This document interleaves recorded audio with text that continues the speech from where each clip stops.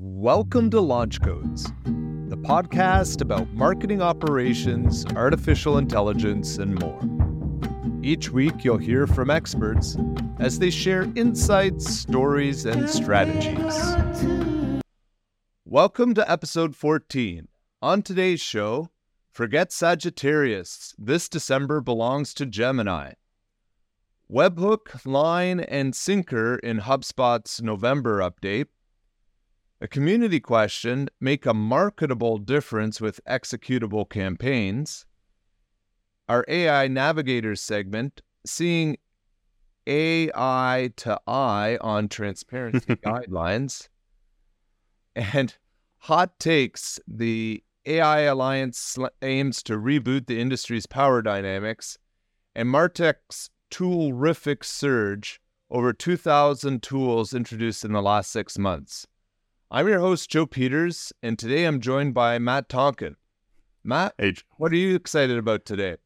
more puns, always more puns. But no, I'm excited to talk about Gemini and see where Google's going with its challenge to OpenAI.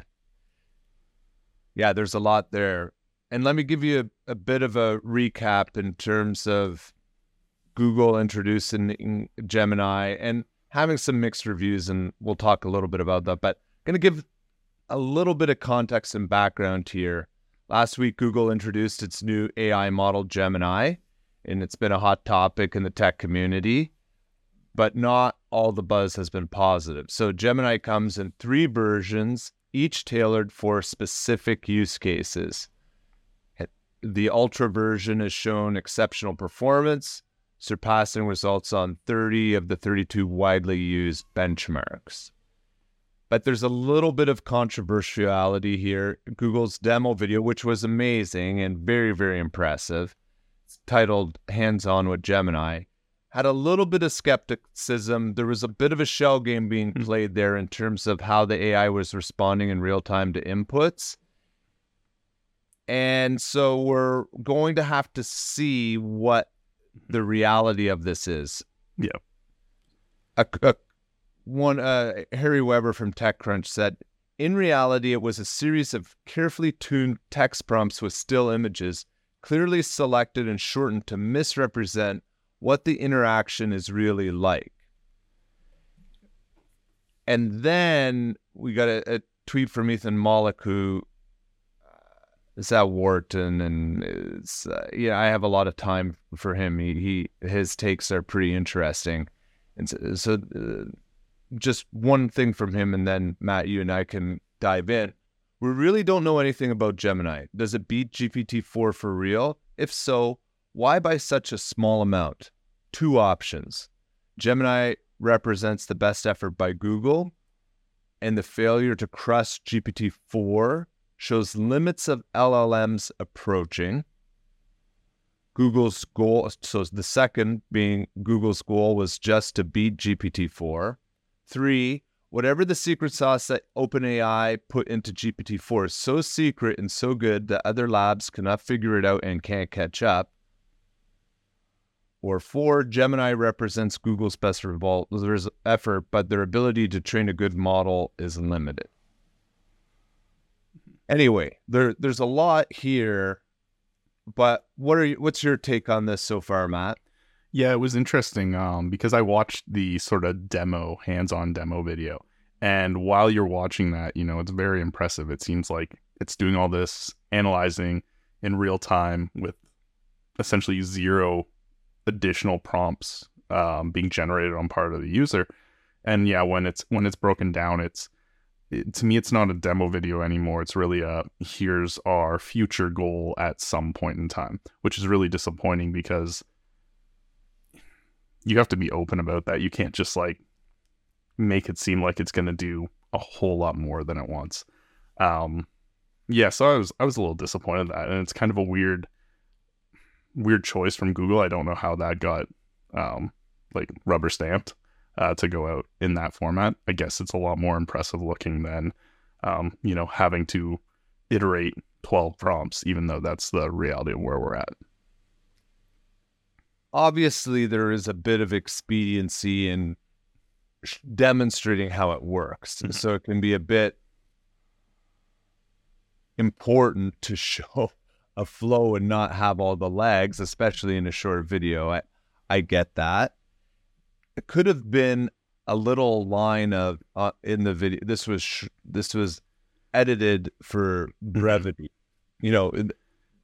Sometimes a little bit more transparency there could have gone a long way. And ultimately, it's not that big of a deal. It's just condensed what our experience is going to be.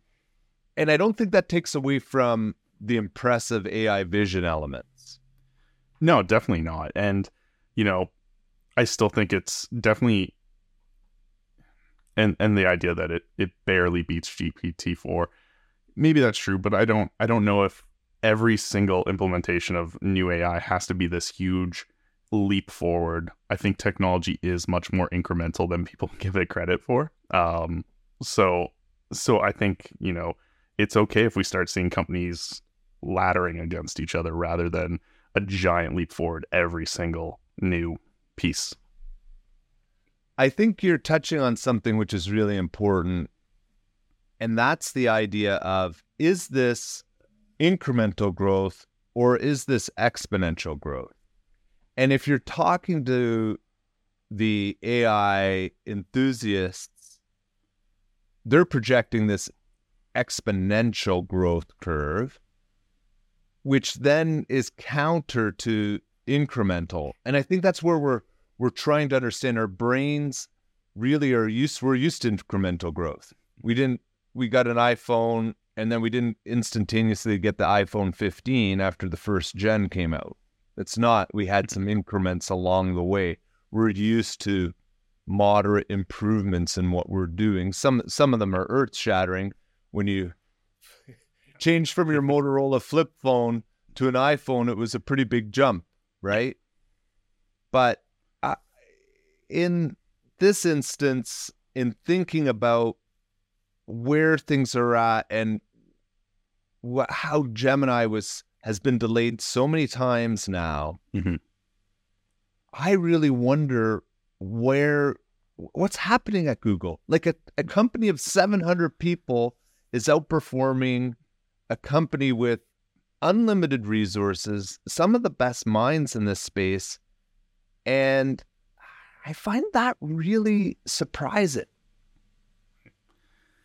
Yeah, and there's always the difference between sort of that startup mentality, like get it done, and somewhere with Google where a lot of their biggest moves in the last decade are acquisitions more so than in-house. Not to say that Google's not doing anything in-house, but right, like there's a certain scale at that point, which I think can play into this, and just the and maybe it's the wrong term, but bureaucracy of a larger company. Not that OpenAI wouldn't have that at its scale as well. No, it's 100% the right term. It's bureaucracy, and moving and shifting in the behemoth is pretty hard. And DeepMind was an acquisition that didn't just come out of Google. So we have a lot to figure out here. There's a lot more to the story. The AI wars are going to continue,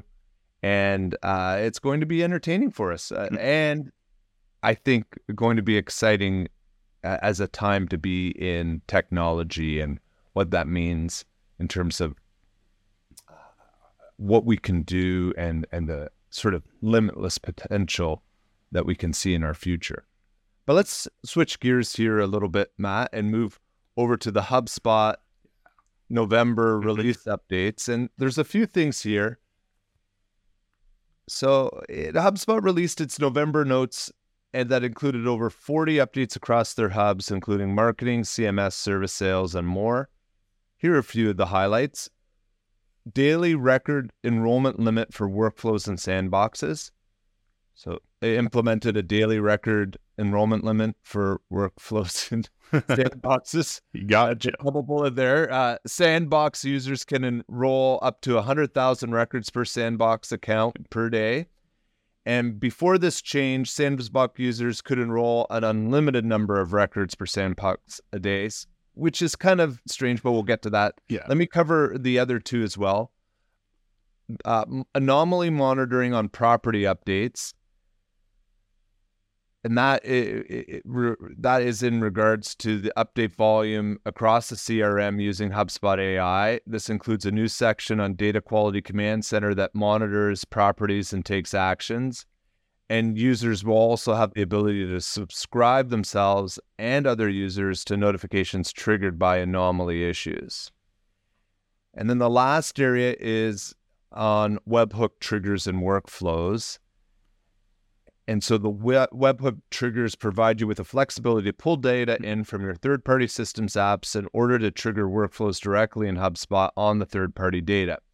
Being able to trigger from a webhook will solve a variety of automation use cases for you to automate from your third-party data. Now, Matt, decode some of this for us. Yeah. I mean, first and foremost, I think the daily record enrollment limit for sandboxes, that's just HubSpot trying to limit the amount of back-end processing they have to do. But also, if you were running over 100,000 people through workflows on your sandbox, maybe your testing processes should be reviewed. I get maybe some situations where you need to do large-scale testing to see if there's any, fault points based on throttling or anything like that. Right. But I doubt this is going to affect most people unless you have massive data movements that you're trying to test against. I love the anonymity monitoring. And the reason why is, as a MOPS person, usually when something's broken, it's kind of like a little leak in a pipe in a house, and you don't notice it until there's a big water spot and someone points it out to you. Usually that's in the form of a salesperson or someone saying, hey, what's with all of this? And by the time you get to it, you've got to dig back a little bit. So I like the idea of something active monitoring and, seeing weird things happening in data before, it gets out of control, and you can remediate that a lot faster. So I do like that.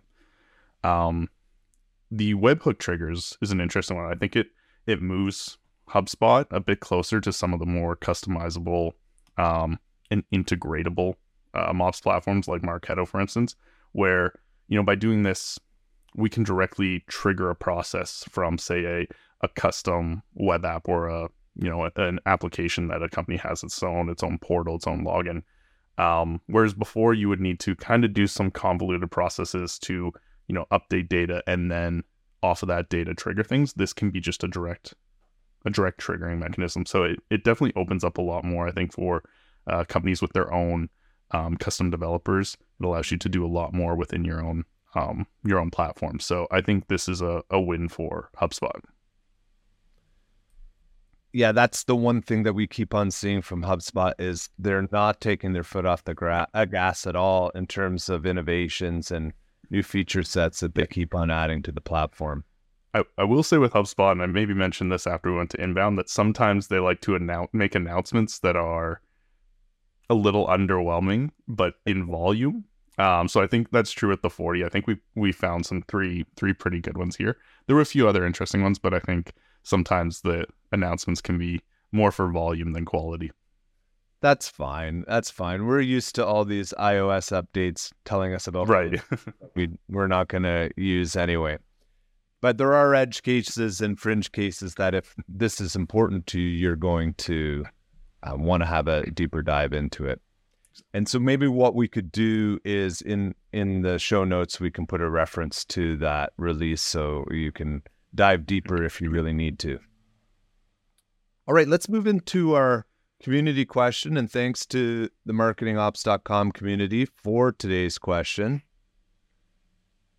And what we have here is anyone using executable campaigns? We have not used them, but we have some use cases where they can be of value, like lead lifecycle management and lead scoring. What is a best practice setup? Mm-hmm. Yeah, and first off, this is a very Marketo-centric question, but for anyone that doesn't know, executable campaigns were essentially an update to Marketo's request a campaign process, where you can, from another campaign or via API or whatever the case, request a campaign workflow to run. The great thing about executable campaigns and why it's a step up on that is they execute in series, in series, not in parallel. And for anyone that doesn't understand that, picture, running through a line item on a list. And if you're calling a campaign, whether it's executable or requesting, that starts to run. So with an executable campaign, it needs to finish before the next step in the process starts. For a requestable campaign, it just starts running, and then whatever the next step in the process continues. What happens here is you have all these different processes happening at the same time, and you kind of have to start throwing in wait steps and all of these issues. Executable campaign solves that. So that's where, if you need to have something happen before something else, executable campaigns are your friend. The other big benefit is that they pull in token and data from the parent campaign. So whatever called it, that program, you can use your token values from it and run it in the executable campaign wherever it's located. Allows you to centralize a lot of processes that way. Don't get carried away with these types of things just because you have the option. There's always find the best solution. But yes, executable campaigns, that's for, processes you need to happen in a certain order and consistently. So that's sort of your best practice setup. All right. Well, that's a great question. And thanks, Matt, for clarifying that today. All right. Our next section and our new segment for those of you that maybe missed the last couple of segments is AI Navigators. And each week we're going to take a little look at something that's happening in terms of practical use and impact for our colleagues in MOPS as it pertains to AI and the influence and impact that it can have. So this week we have 6 best practices for AI transparency in marketing, and this comes from HubSpot, so we want to give a little bit of a call out to them. We've been talking about AI principles and guidelines on the show the last couple of weeks. And last week, HubSpot, probably because they were listening to Launch Codes, released a series of best practices for AI transparency themselves. And there's a couple of points here. AI transparency is the practice and principle of making AI systems understandable and interpretable to humans. And transparency in AI isn't just about technology. It's aligning AI goals with organizational value, ensuring stakeholder interests are met, and building a culture of openness and accountability. And that's a direct quote from the HubSpot article. And in the article, they outlined 6 best practices. I'm just going to quickly run through the titles here of their 6 best practices, and then you and I can dive in, Matt. But first, they say define and align AI goals. 2nd, choose the right methods for transparency. 3rd, prioritize transparency in AI lifecycle. 4, continuous monitoring and adaptation. 5, engage a spectrum of perspectives. And 6, foster a transparent organizational culture. So there's a lot here, and what we love this pylon in terms of if there are more people talking about this, we recognize that it's an essential time for organizations to start to think through things. So what is your first impressions of this, Matt? Yeah, and this might be a little nitpicky, but I think one of the things that stands out to me is I would have, number 6 there, foster a transparent organizational culture around that. I'd have that much higher in the list, probably right after define your goals. I think that setting the tone for an organization and how everyone's using it, I don't want to say secretive, but being conscious of being open with what you're doing and how you're doing it. Both that's great for just learning within the organization, but avoiding those conflict of interests. I think that needs to be higher up on this list for me. Or maybe it's something that kind of spans all of them. Mm-hmm. Yeah, and the thing is, transparent organizational culture isn't something that happens overnight. Mm-hmm. You either kind of espouse that value or you don't.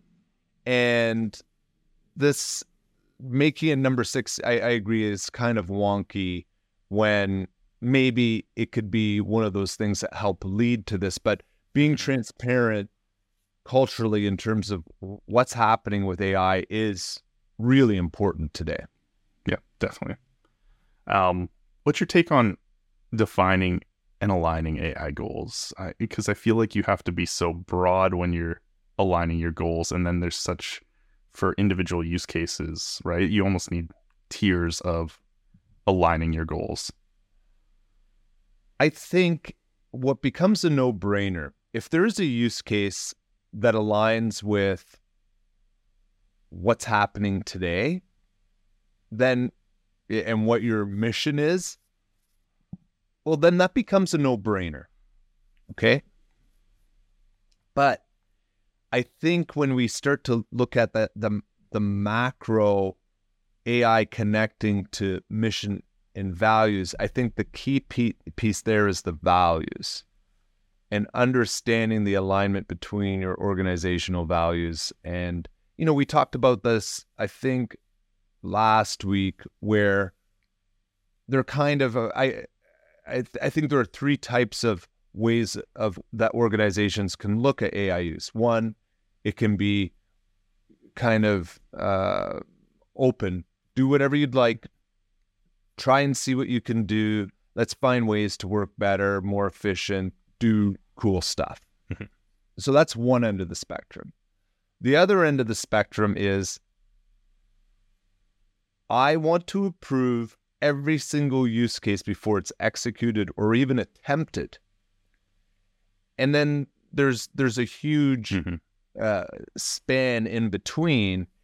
And so your value alignment is going to be tied to what your tolerance for risk is. And maybe that's where we get into the challenges with Google. With 100,000 people, their tolerance for risk is maybe not the same as 700 people. But when we look at this, I think I actually really strongly believe that there are organizations that there's so much at stake that they shouldn't just be, they couldn't risk allowing people just to have free reign and do what they want. So I think there's some connectivity there to what your values are as an organization and what the risk benefit reward is. I think that's another thing that we're going to talk about in future weeks. But this idea of, if we're going to have risks declining over time and we're going to have benefits increasing over time, and when those benefits transverse that risk curve, and we have that tipping point where we move into the benefits starting to greatly exceed the risk, that's going to be a whole new era for organizations, because the use cases are going to be so impactful that you can't ignore it.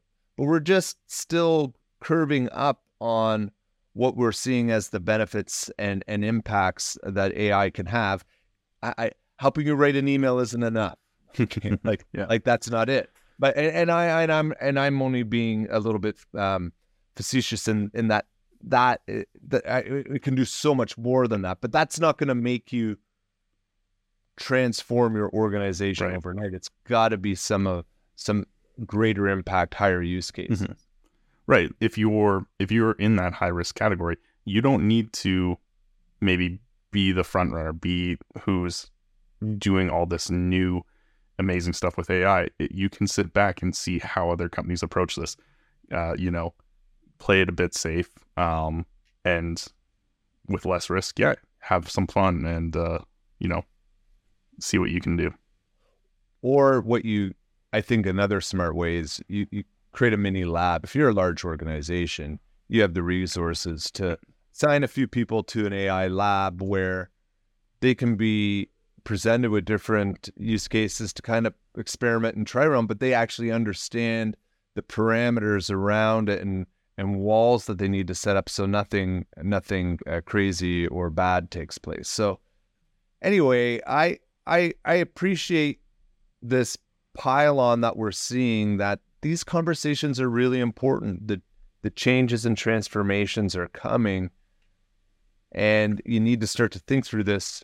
And ultimately, the more transparent you are with it, the greater I think the return is going to be, because you're going to have a greater engagement with your teams and employees on what this can do. All right. Well, let's move into our sponsorship thank you period. So our thanks this week to our friends at Knack for sponsoring today's episode. Knack is the no-code platform that allows you to build campaigns in minutes. Get more engagement in less time with their simple but sophisticated email builder. Visit knack.com to learn more. That's KNAK.com. All right, now let's move into our hot takes segment. And I like this next one in the theme of piling on, but we have IBM, Meta, and 50 other organizations launch an alliance to challenge dominant AI players.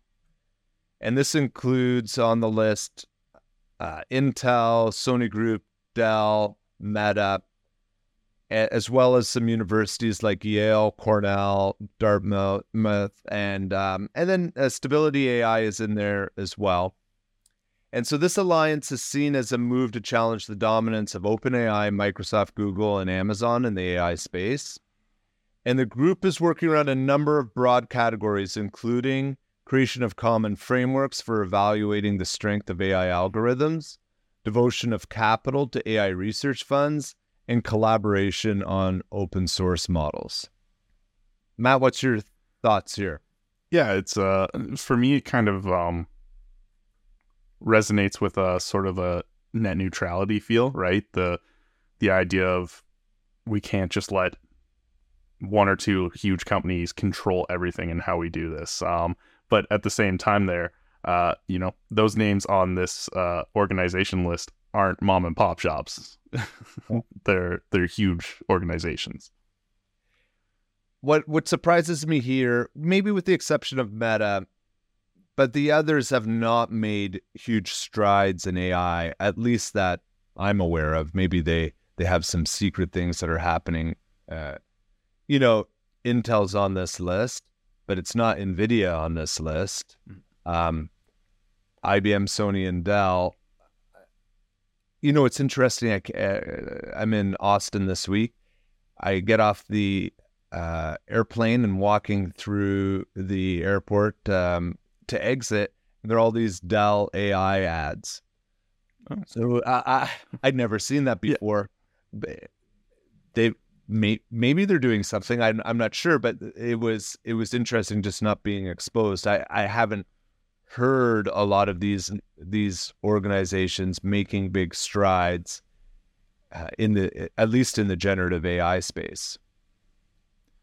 Yeah, it's interesting. So they're doing it, but to your point, like, is this, we're behind, so let's team up and see if we can, slow down the people ahead of us.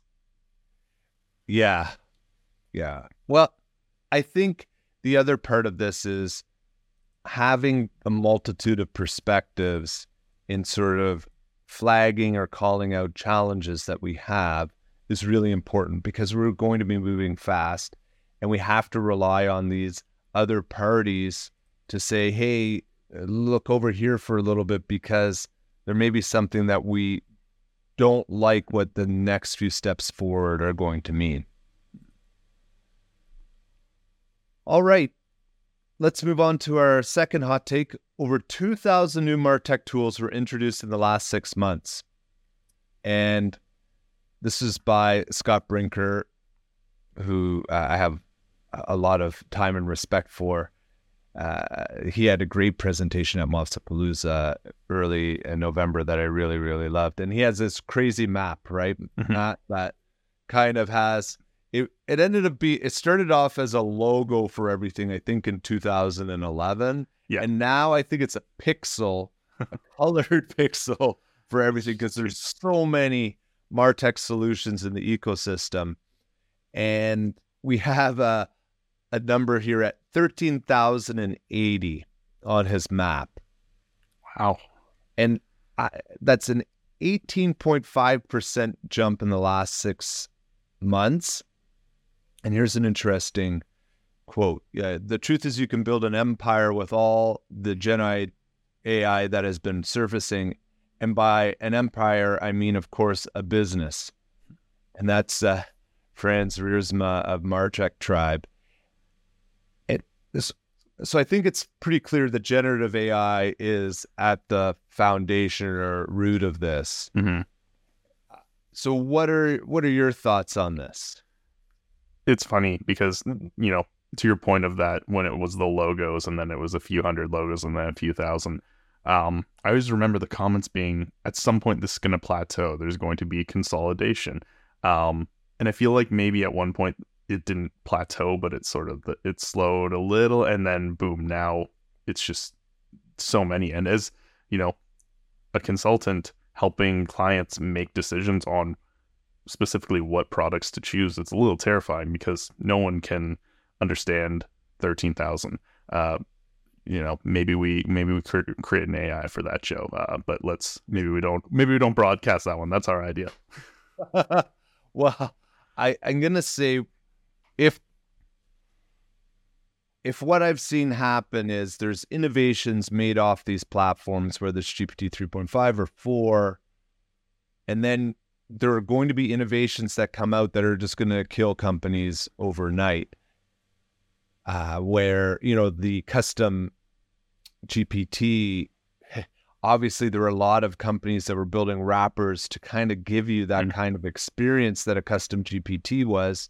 Once that's released, then that company is no longer viable. So I don't think that we're going to have, like, I feel like it's going to be a little bit of a bumpy ride in terms of the additions and subtractions. I think there'll be some pretty interesting data over the next year on that. And sure, we're going to see more, but I think it's going to be interesting to see what that delta is between the additions and the subtractions. And how many additions are subtracted before we even get to a 1 year where he renews this, right? Like, how fast is that turnover? And let's just also be honest. Subtractions don't happen overnight either, right? It's not like someone, the next day that they saw a custom GPT, they'd build a solution around it. They just decide to close up shop and announce that. Usually it's a slow and gradual decline. Right. What would be interesting if we could, you know, put on this map is the economic performance of each of these companies, right? Yeah. And then we'd have some interesting stories on the ebbs and flows here, but I think it's going to be pretty dynamic over the next year. All right. Let's move into our final segment of the day, our pairing segment. So this week we have I can't believe that I'm already here and that I've gone back to the well to one of my favorite bands for a new song. But The Smile, which is a side project of a couple of Radiohead members, including Thom Yorke, they released a single called Wall of Eyes, and that's what we're going to listen to today. And I do think it was a no-brainer to pick them this week because I feel after seeing that Gemini video, the idea of a wall of eyes watching us all the time is really something for us to really think through. So it's a great track from a great band, some blue vinyl. It's on my Christmas wish list. Hopefully it arrives in January when the album officially comes out. But great new music. And for those of you who are new to Launch Codes, you hear a little bit of the music at the beginning of the show, and then we give you a nice little segment at the end of the show so you can hear and listen and hop over to your favorite streaming platforms to listen a little deeper if you'd like. But that's it for our music this week. Matt, what do you have in terms of our of a beverage this week or something different? I don't know. This is a surprise for me. So it is a beverage this week. So what we're going with this week, so it's from a brewery called Flying Monkey. and that's in Barrie, Ontario. It's called Psychedelic Puzzle Factory. So Yeah, their cans are yeah, amazing. their cans are amazing.